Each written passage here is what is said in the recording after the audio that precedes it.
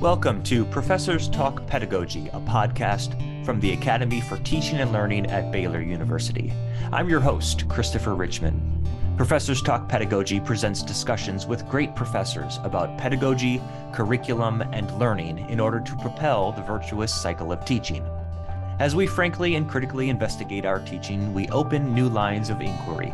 We engage in conversation with colleagues, and we attune to students' experiences, all of which not only improves our teaching, but enriches and motivates ongoing investigation. And so the cycle continues. Today, our guest is Dr. Hollylynne S. Lee, Distinguished Professor of Mathematics and Statistics Education at North Carolina State University. In spring 2023, Dr. Lee is in residence at Baylor University as the recipient of the Robert Foster Cherry Award for Great Teaching. Dr. Lee earned her BS in Secondary Mathematics Education from the Pennsylvania State University in 1991, her Master's of Arts in Education in Secondary Education Mathematics in 1995 from the College of William and Mary, and her PhD in Mathematics Education from the University of Virginia in 2000. Prior to her work at the university level, she served as a K-12 teacher. Among her many teaching awards and honors, Dr. Lee was named in 2020 as a Fellow of the American Statistical Association in recognition for excellence and advocacy in data science and statistics education and the professional development of teachers. She was honored with the UNC Board of Governors Award for Excellence in Teaching in 2019-20 and named a Fellow of the International Society for Design and Development in Education in 2019. Dr. Lee has secured millions of dollars in external and internal grant funding, and she has committed much time and energy to creating open educational resources, offering free online courses for educators from around the world, and sharing research-based multimedia materials via Creative Commons licensing. Her scholarship and writings include over 100 journal articles, book chapters, and conference proceedings, 4 co-authored books, and a co-edited book on scholarly practices and inquiry in the preparation of mathematics teachers. We are delighted to have Dr. Lee on the show to discuss teaching future teachers, creating resources for teacher development, and much more. Well, Hollylynne Lee, thank you for joining the show today.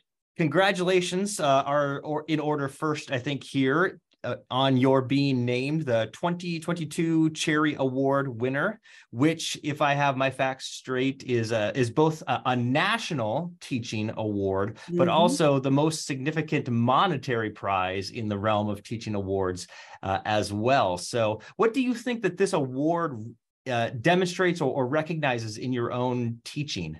Yeah. So first, I just want to say I've been so incredibly honored and humbled to be recognized for this award and to even be nominated when my university wanted to even nominate me for it back in 2020. So this is it's a process. Yeah, it's a process. I really think that. So I just came back from my experience at Baylor, from being able to be there as in residence, and had a lot of time to kind of reflect on. So, what did this award kind of recognize through my teaching? And I really feel like over the years, I certainly have impacted many students, both undergraduate and graduate. I've been at this for 23 years now. So directly in my college classrooms, I think I bring a lot of compassion and creativity, as well as an innovative spirit to my teaching. I'm not afraid to fail, so I'm not afraid to try new things. I really consider myself an educational designer. And that means, from my perspective, that I take seriously designing the tasks that my students will engage in, the tools that they'll use, whether they're electronic digital tools or whether they're physical tools, the questions that I'm going to ask, and like thinking creatively and carefully about how I'm going to orchestrate those interactions in those learning moments in my classroom. So, I that's all from even when I was a K-12 teacher. I really thought very deeply about my pedagogy. And in the past 15 years, I've really been able to ramp up these teaching practices to develop instructional materials and to co-design different software tools with others developing things like video cases of classroom practices.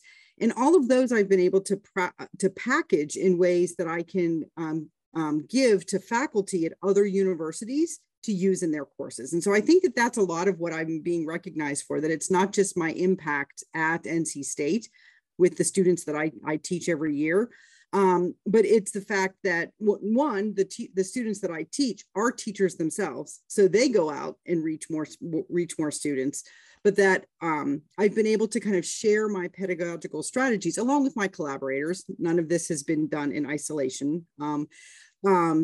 To be able to share that with faculty at other universities, package those materials, and be able to then have, my ideas and my collaborators' ideas influence those learning moments for students at other institutions.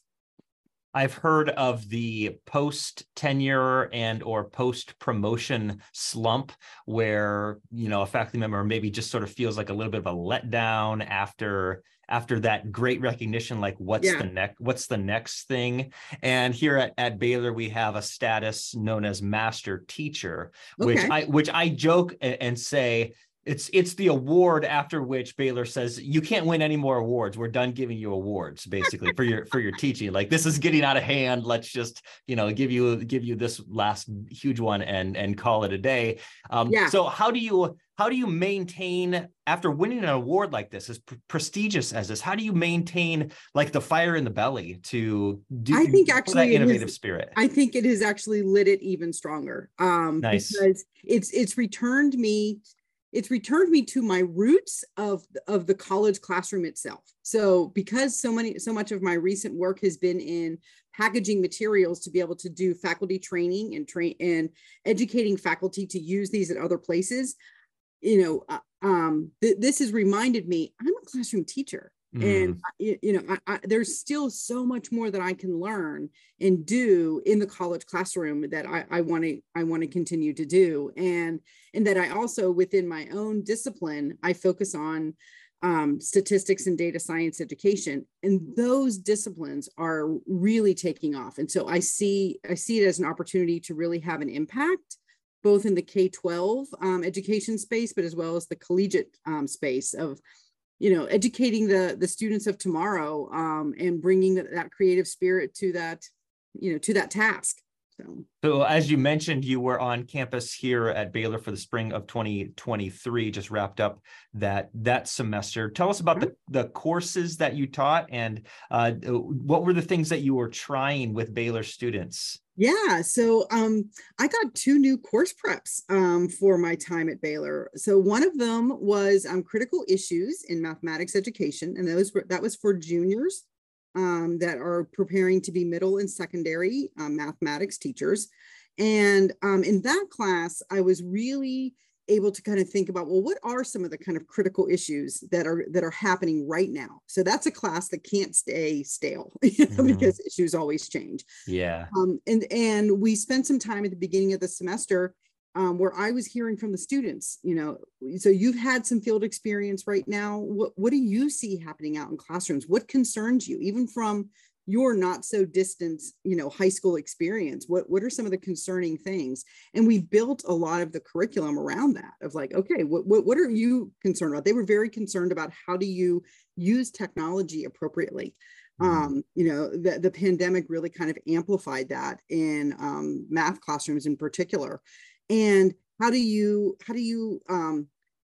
really kind of focus on keeping students engaged when there might be lack of motivation, and the whole talk about learning loss for students, I don't really like that phrase at all, and so we dismantled that phrase in my class, and it was like, no, they actually learned a lot during the pandemic. It may not have been the minutia skills that the educational system wanted students to learn, but they learned a lot. And so anyway, so that was one of the classes, and that gave me an opportunity to kind of dive into a lot of material around particularly access and equity in math education, and how do we approach things from a strengths-based perspective rather than a deficit view of learning. and to really help my students with that. And of course, because I'm very focused on the teaching of statistics and data science, that was a critical issue that I wanted to bring in as well, so that they were aware of some of the changes in suggested changes for creating different pathways for students in high school, where bringing in more math modeling, bringing in more statistics, more data science, more application-based learning that is going to meet the needs of all students, rather than just this march towards pre-calculus and calculus for all students or most students, or whatever. But so that was the critical issues class. The second class was data and chance, and it was for elementary and middle school pre-service teachers. These were mainly sophomores with a few juniors in there. And this class was very much focused on getting these pre-service teachers comfortable with ideas around statistics, around data, around probability, so that they can create those learning moments, those data collection activities, those analysis activities in their classrooms with students. It was, even though this is a focus area of mine, I had never taught a class specifically aimed at elementary and middle school teachers, for the entire semester. So I purposely didn't choose a textbook, and I created the class on the fly. I really took the opportunity to kind of listen every day to what they were talking about, what they were struggling with, the things the interactions that I had orchestrated, how well were they going, and what was I going to have to do that next class period to build from that moment, rather than feeling like I was stuck to a particular textbook. So that was an invigorating and challenging experience, but I wouldn't have traded it for the world. I love that idea of being really flexible with the course and your course design. Like, you've got ideas of what you want to accomplish, but like how and in what order and how long you spend on this or that can be negotiated. Did you feel like it was that did that create any issues for students who desired more structure, which we know many students really do? So I don't think in the moment it was because I was also very good at, it was a class that was met Monday, Wednesday, and I set up a structure where by the afternoon of Wednesday, I would post materials that had to be completed online between Wednesday and Sunday. So they knew that structure, that they would always get some things from me to be completing on their own, and that between Monday and Wednesday, I was really thinking carefully about what I thought was going to be the best learning things for them to do on their own between Wednesday and Monday. And sometimes that changed. And after class, I'd be like, okay, give me an hour to go back to my office and make a few tweaks before you start on anything. I love that. Give me an hour. Time me. Here we go. Well, people who know me well know that this is something that I harp on a lot, even though I also succumb to it. It's a little bit ludicrous that we plan out these 14, 15 weeks so far ahead of time before even having met our students many times. Like, we've got this idea of exactly how this learning thing will progress. It's kind of conceited when you think about it to approach it that way. Right. And it's one of the things that particularly pre-service elementary teachers will often like self-report that they're not a math person. Like, I'm not a numbers person. I want to be an elementary teacher because I want to be involved in literacy. They tend, not exclusively, it's not a generalization, but many of them feel much more comfortable in not math or science. And they will tell you that. And so my number one learning goal was to make them love data and chance. And for them to walk away, I didn't care. I did care, but I didn't, it mattered a lot less to me how deep into the curriculum we got. It was more about making sure that the meaningful experiences that they did have, we're gonna make them excited about it, about what they could do with their own students in their future classrooms, and willing to pick up a book on their own. Right. If they needed to actually brush up or learn something more deeply. Yeah, that becomes the internal combustion for Exactly. what they're actually going to do in their professional lives. Exactly. And it was really cute. One of the best learning moments of the semester for that particular class, when I would write the weekly announcements, I would call them things like data doers, royal regressors, perfect probabilists. I would make up funny names for them. And one day after class in April, I was putting the desks back together, and on the sideboard, somebody had written, "I love being a data doer." And I took a picture of that and made it into stickers for the students and gave that to them at the end of the semester. And the first question on their final exam was, "I am a data doer, true or false?" Talk about easy points, right? Yes. But I mean, That's good. it's confidence building. Yeah. It's not approaching it as easy points. It's like, look, I know some of you are so anxious about even taking a test. Let's let that first question be one that reminds you you're in this space and you can do this. Yeah. Well, you're already starting to touch on it, and you mentioned their concerns about student motivation as they get into their own classrooms and using technology in their own classrooms as well. What are some of the other challenges for now teaching and preparing teachers in the K-12 sphere? Yeah. So, well, one of the challenges is recruiting teachers to come into that space to begin with. I think as a system, we have to get much better at making it clear that teachers are professionals, and that that they are designers of learning opportunities for their students, and we need to treat them as such. And getting them excited to be able to come into a career in education and to be able to stay. So that's a challenge right there. But I think as far as some of the preparation, I was talking a little bit about elementary teachers. On the other end, with our secondary teachers, they often were highly successful in their own math learning, but not necessarily for the same kinds of reasons that we're trying to promote now. So they may have been very successful because they were a rule follower. They liked getting those worksheets of 50 things that looked exactly the same because they could actually just regurgitate it out and do it, and they were successful at that. Yeah. And so it's a challenge when we start giving them, we as in math education faculty, start putting them in positions where they actually have to model some mathematics.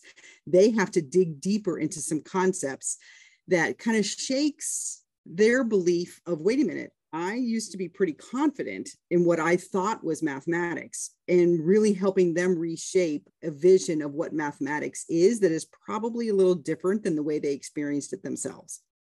So working with secondary teachers, that bring, it's a completely different challenge because they come in with a lot of confidence, and it's not like you want to break their confidence. You want them to be confident, but you have to reshift and reshape their vision of what math and math teaching and good pedagogy really is, because it's probably different than what they experienced. That sort of brings to mind, I don't know, it escapes me who coined this taxonomy, but the difference that you're describing there is kind of like the performance learner versus the deep learner. So the performance learner is like, it's the learner that oftentimes we really enjoy having in college classrooms because they just want to do all the work, and they never push back. They're a pleaser. They want to please the professor. They want to do every assignment that was given to them. Yeah, but at the end of the day, they frustrate us because they're not interested in asking questions and finding out the internal workings of things. Yeah. Right. Yep. So those are some of the challenges, but I think that interesting as it is. So the pre-service teachers now, and even some of the in-service teachers, are digital natives. So they've grown up in a digital world, which is completely different than the world that the prior generation grew up in, as far as social media, the way you can stay connected to people, with all of those pros and cons, and the way that technology can accomplish things. So being able to help help teachers, pre-service teachers, really think about, if I'm going to use technology appropriately, it's not using technology just to do a computation. Technology is super easy for that. But how do I use technology to actually reorganize students' learning so that we're getting at those deeper conceptual whys and taking advantage of the fact that, like, for example, in data, that we can drag a variable onto a graph, that we can create a graph that has 3 or 4 different variables on it and is using size and shape and color along with the axes to kind of communicate something. And we can click on a single dot and be able to interrogate that dot and find out, what is that case about? Like, what state is that? And what are some of the details about that? And so we have to learn how to use the technology to go deeper than just using it as a computational tool. It's not unlike many of the conversations we're having about AI right now, too, especially with writing and things like that. Yeah, that's right. It can crunch the letters now too, not just the numbers. Exactly. Yes. And so then the questions that we ask have to be different. The problem is no longer, can you graph this function, or can you graph this data? Can you create this scatter plot? Okay, so what? You can, the computer can do that. It's what interpretations and what interrogations can you do once that thing actually exists. Right. So what about the flip side? What do you like most about teaching that particular population of college students, those who are going to be future teachers? Well, I love it because they're in it because they care about the education of the future. So you don't have to do much convincing that what they're doing, what they're preparing to do, is a really that they need to take it seriously, that they need to learn everything that they can, and they recognize that it is a craft, that there are some things that we just can't, like, classroom management. Yes, there are some strategies that we can teach you, but in the end, it's these strategies along with your own your personality, your comfort zone, your style, that's the relationships that you're going to choose to build with your students, that's going to make your classroom manageable. Right. And so there's, and I think that they're very open to seeing, okay, there is this craft to teaching, and they're willing to take on the challenge. You described yourself as an educational designer, which I love that phrase. And I think that probably dovetails with a lot of the work that you do of creating resources that instructors, I'm assuming across the globe, can use, these freely accessible resources. So describe some of the major projects that you've been involved in, things that you're most proud of in that sphere. Yeah, so actually this work started in with a grant that started in 2005. And so my colleague Karen Hollybrands and I were dreaming up how to actually better prepare middle school and high school teachers to teach with technology. And we both had been researchers in that space and been working with students with different technology tools. And we recognized we have got to get ahead of the curve and put out teachers that are much more comfortable with technology. And so we wrote a grant to the National Science Foundation and started putting those materials together. And we had to pick a content domain to start in. And she mainly had done research in teaching and learning geometry. I had done work in teaching data and probability. And we decided to go with data and probability as our first content area that we were going to be focused on. And so we worked on those. We developed video cases because we know that teachers learn a lot by actually watching and listening how students interact with things. And at the time, there were very few video cases that showed classrooms where technology was being used. And there was basically none where there was any statistics or data or probability happening. So we took that on to create some video cases. And so that's an example of those first kind of materials that we created, and as well as lessons where we would have really rich tasks that the teachers would get engaged in as learners themselves using the technology, and then we would start unpacking the student thinking and the potential pedagogy behind that task. And so there would be this opportunity for them to experience it as a learner themselves. And now let's focus on, okay, well, if we were going to work with the same task with your future students, how do we actually go about that? And what are things that you might have to anticipate as a teacher using this task in the classroom and using this particular technology tool? So that work continued. It's actually still going on today. So we have continued to add modules to that. Back in the day, we had spiral bound textbooks with CDs in the back sleeve. And eventually around 2013, we transitioned to abandoning all books and CDs and creating things electronically and making them available for free. You know, you have a successful project if it has survived a major media change. Yes, and that was a very painful media change.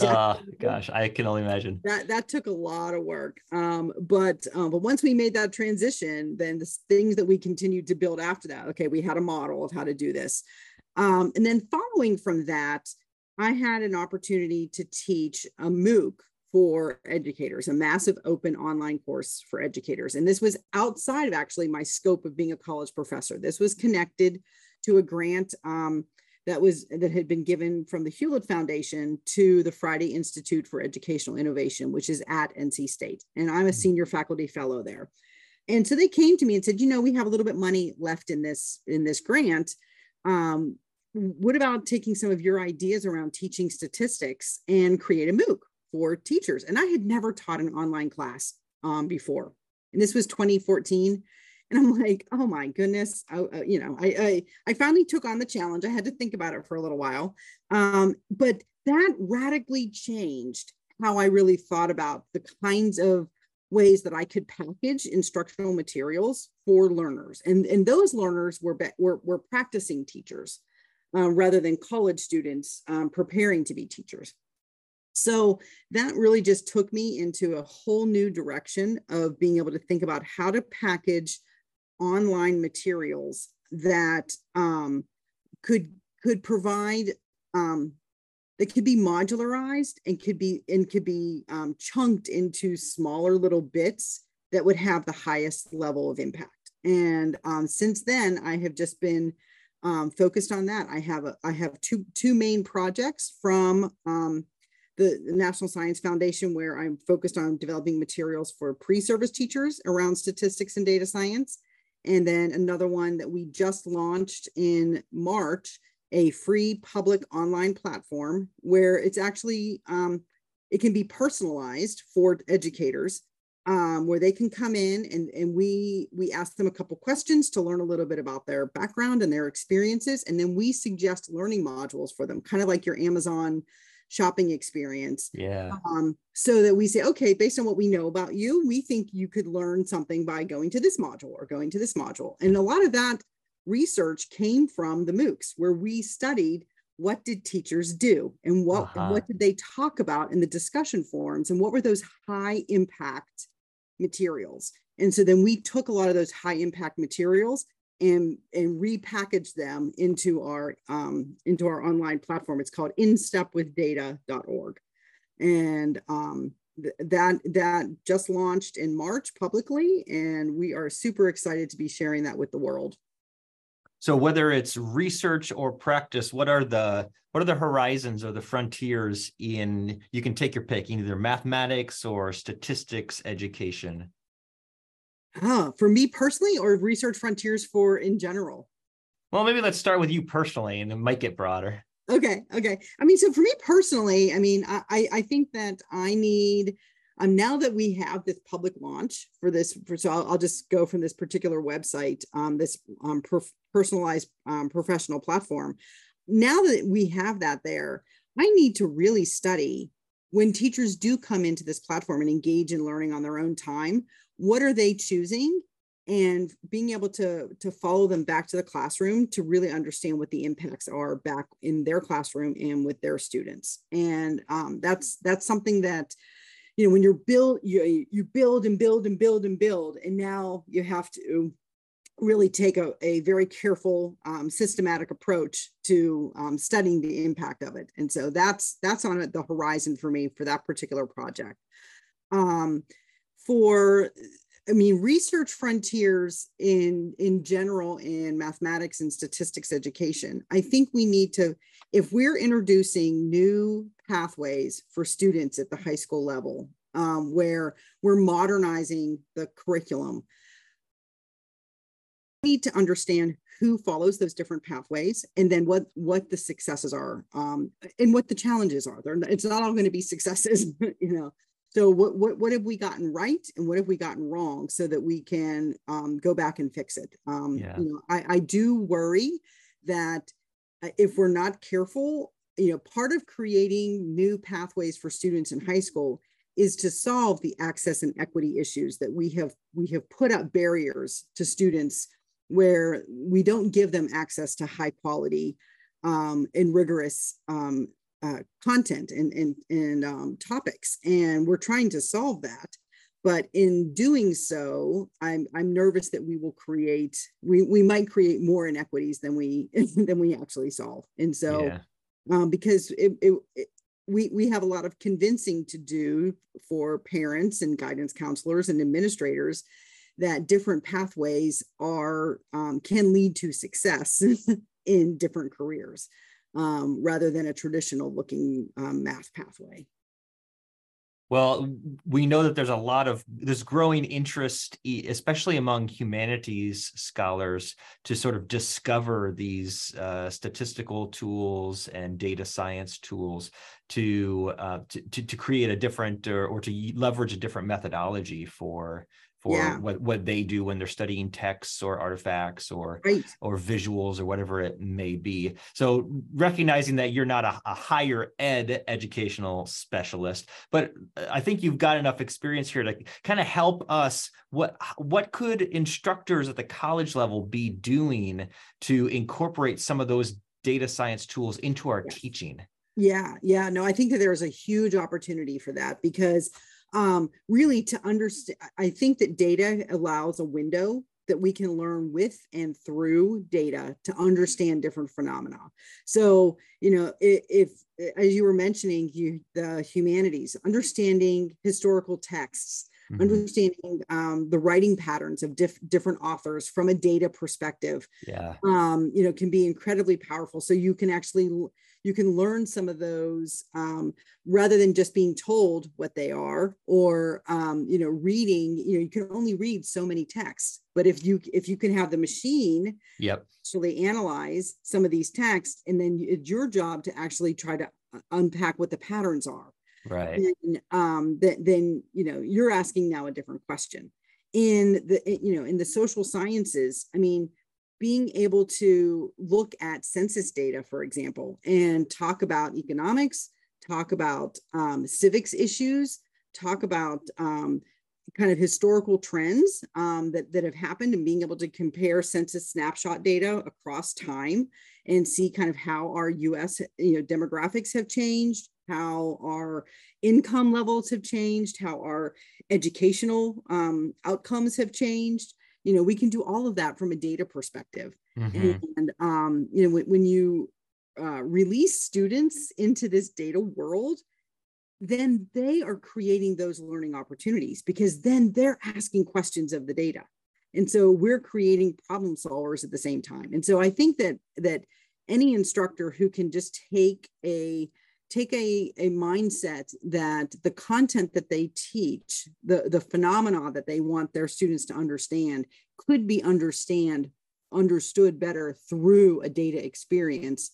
You know, and getting data sets that allow them to start playing. You know, so there's lots of different data warehouses out there, and you know, in science, we're used to our students creating their own data sets because they are, you know, performing different experiments. And they're collecting their own data. But there's also a wealth of scientific data that we can actually pull down from NASA. That we can, you know, we can pull from, you know, different there's just so many different data warehouses out there around different climate change, scientific information, that weather patterns that you know, our students can actually think about and start questioning the world around them through data. And then there's the visualization element of it too. You know, Absolutely. can you map it? Can you timeline it? That's right. That's Can right. you create clouds of certain, And there's lots of tools that you can use that are low computational bar. Yeah. So one of the tools that I use is called CodeApp, but there's also tools like Tableau and other kind of data visualization tools that don't require a lot of coding. I think sometimes people think data science and they're like, oh, but I don't know how to code in R and Python. That's okay. You don't have to. In fact, you probably shouldn't when you first are looking at data. You need to use a tool that allows you to visualize the data very quickly and get in there and make it a playful experience. And if it's a painful coding experience, then you're not going to enjoy it. And you're going to be so, focused on particular lines of code that you're missing, you're focusing on the trees and not the forest. Yeah. Yeah. And I think in some ways we owe it to our students to give them some experience with these tools, but also to show them, because this is the direction many of our disciplines are moving to. And so we want to create an honest representation of what it means to make knowledge in our respective fields. And this is one way to do it. That's exactly right. I mean, thinking about the fact that we have biostatistics, that we have data journalism. I mean, there are so many disciplines now that are the combination of a variety of different fields, and they truly are interdisciplinary. I mean, data journalism, I think, is just a wonderful story of how that kind of came about, and the fact that we have data storytellers, employed in the media, and that's their job. Yeah, inconceivable 10 years ago, or right. It's fascinating. Yeah. All right. Well, Hollylynne Lee, thank you so much for joining the show today. So congratulations again on being named the Cherry Award winner for this past year, and best of luck to you back in North Carolina. All right. Thank you so much, Chris.